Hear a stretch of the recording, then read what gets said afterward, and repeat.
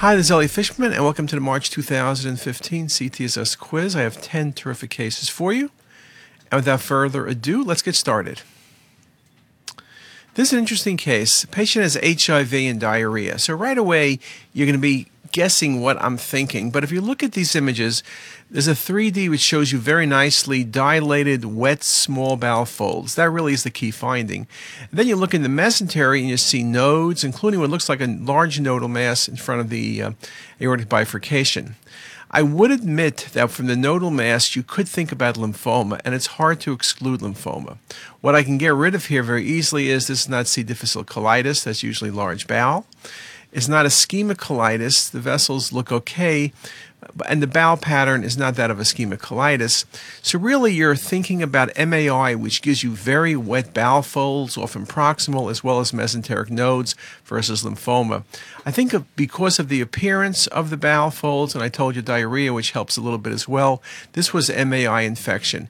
I will admit that sometimes MAI infection of the small bowel and mesentery can look identical to lymphoma, surely in terms of large bulky nodes. So this was MAI infection, a very nice case. This patient was on an LVAD and had guaiac-positive stools and abdominal pain. What's the best diagnosis? So you look at the images and you could see the patient has a mass in the right colon, best around the cecum and ascending colon, and it's lobular. And I do admit you got to think about carcinoma. TB causes narrowing, it's not TB. It doesn't have the look of C. difficile colitis, but I gave you this hint. The patient's on an LVAD, which means the patient has bad cardiac output. And indeed, this looked very much like a cancer, and it could indeed be a cancer. At surgery, this was ischemic colitis. And I show this case to make the point that ischemic colitis can look very much like carcinoma. We've known that from barium enema days through CT days, and this is one of the nicer examples I thought I would share with you to make you think about the process. If you're dealing with a patient who has a reason for ischemic bowel or decreased flow like an LVAD patient with poor cardiac function, it's something to at least consider. This patient has abdominal pain, and what's the best diagnosis? The key is looking very carefully at the level of the distal ileum near the ileocecal valve. And when you look carefully, you see a little over a 1 centimeter lesion that's vascular. And that's the most classic location for a carcinoid tumor. Just a beautiful example. It's not yet obstructing, but carcinoids typically in the region of the ileocecal valve region. Carcinoids occur in the appendix. We know multiple zones, but this is just a beautiful example. Also, besides location, it's enhancing, and there aren't that many tumors that enhance. We always think about carcinoid. You can think about GIST tumors in the small bowel, glomus tumors perhaps, but this is a beautiful example of a carcinoid tumor. It's not appendicitis, obviously. It's not giardiasis, which gives thickened bowel, and it's not lymphoma, which gives bulkier masses. Though one can argue lymphoma can be a discrete polypoid mass, but then it would not be enhancing. So the best answer, and what was the correct answer, was a carcinoid tumor. Patient has sickle cell disease with hematuria. I'm asking what the best diagnosis is. The key thing here is I'm showing you CT urograms with widened window to look at the calyces well. I find this to be a very hard diagnosis. Unless you widen the windows, it's hard to look at the calyces. If you look especially at the calyces to the lower pole of the left kidney, you see that appearance, what's called a golf ball or a golf and tee configuration, and that's classic for papillary necrosis, okay? And sickle cell patients classically get papillary necrosis. This is not the appearance of renal cell or TCC or pyelonephritis. Beautiful example of papillary necrosis. Now, I will have to admit it's a very difficult diagnosis, but probably an underdiagnosed finding. We often don't see it if we're not carefully widening the windows and looking at things often in the CT urogram 3D plane.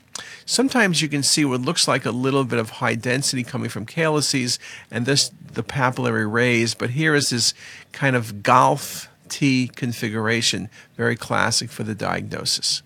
A really, really nice case. And again, best to find in the lower pole of the left kidney, but you also see it in the right kidney, particularly upper pole, as well as in the upper pole of the left kidney. Now, this is a very hard case. Patient has back pain. I'm asking you to tell me why. When you look at the images, you see an infiltrating process which infiltrates the sacrum. You can see the sacral foramina widen. There's a presacral mass. There's lots of infiltration. Myeloma tends to be a lytic expansile lesion. Lymphoma, you got to be thinking infiltrating process. Ewing's sacrum is not bad. Extramedullary hematopoiesis, you can get a presacral mass, but you don't really explain the foramina being widened. This is a most unusual case. You could think about a Ewing's, but that's more expansile, more destructive. This is more infiltrating. And when you think about infiltrating, perhaps lymphoma should go to the top of the list. It's a difficult diagnosis in a most unusual case, but this was lymphoma, a really, really impressive example. When you look at this case, you see multiple splenic lesions and a spleen that's enlarged. So what could this be? Well, could this be abscesses? Probably unusual, but I guess it could be immunosuppressed patients, bone marrow transplant, CML, large spleen, multiple lesions. But wow, that's a lot of lesions. And if you had that many lesions, you probably would see lesions in the liver as well, but it's a possibility. Could it be lymphoma? I guess lymphoma has many appearances. Lymphoma can involve the spleen only. You can have diffuse infiltration. You can have focal lesions, multiple lesions, so it's a possibility. Lymphangiomas is a really good diagnosis. They're often multiple, they're low density, they're well defined, but I guess that's a possibility. Simple cysts, this is just not simple cysts. They're not well defined, they're not sharply marginated. This is not simple cysts. So I would say the best diagnosis here would probably be lymphangiomas. Without a history, it's kind of hard. In fact, this was lymphangiomas. But the correct answer for the study, the least likely diagnosis, are simple cysts. Very nice example. Now this is a great case. What's the most likely diagnosis? And I'm showing you this case because it was a wonderful case. It's a big adrenal mass, and to me the best diagnosis is adrenal carcinoma, which is not listed. This is surely not an adenoma. We've seen some large adenomas. This is not one of them. This is not a pheo. Pheos can be large. This is kind of too large maybe, but we've seen big pheos, but it's not vascular. Melanoma, I guess I can't exclude, right? Metastases from melanoma can be large. They're often bilateral, but I don't see any other disease in the abdomen. But you can get melanoma. It's a possibility. But one other thing to think about with a large adrenal mass would be lymphoma. Now, I admit it's usually bilateral, and we usually describe it as keeping the adrenal form, which this does not do. This is a big oval mass. Well, this was lymphoma. And if you said metastatic melanoma, I'm giving you full credit. But the answer was lymphoma, a really, really terrific case. This case is an interesting case. It's rare and uncommon, but an important finding. Sometimes this patient presents what looks like a mass in the patient's right atrium. And when you look carefully, there's a lesion protruding from the left atrium into the right atrium. This was a patient who was being evaluated for a coronary CT, which explains the timing, why there's no contrast on the right side of the heart, because we flushed this region with the saline chaser.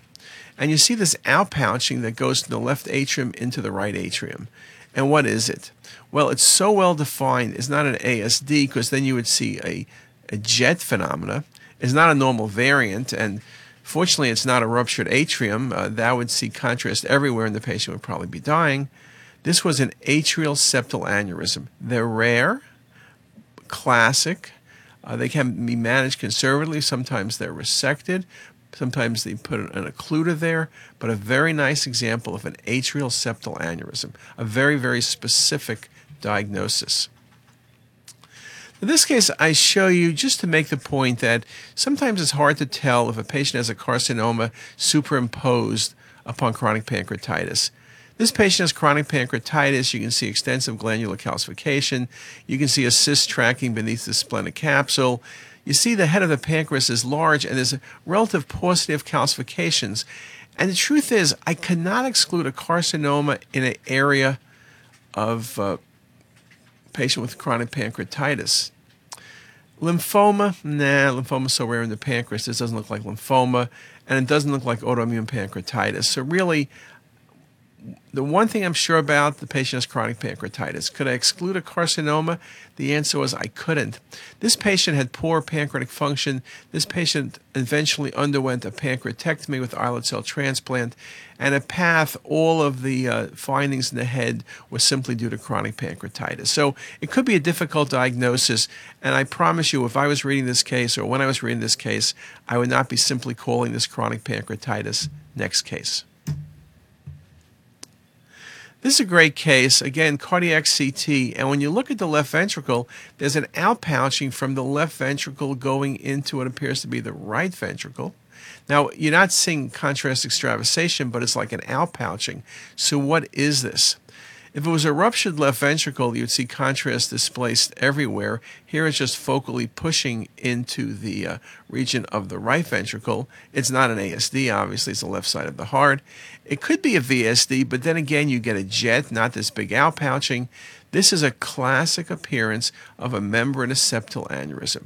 They're fairly uncommon, but again, something to recognize, usually managed conservatively, but a very important diagnosis, not to call this a pseudoaneurysm or some other complication. You can see in this case, it's not far from the aortic root, and you can imagine someone calling this a pseudoaneurysm.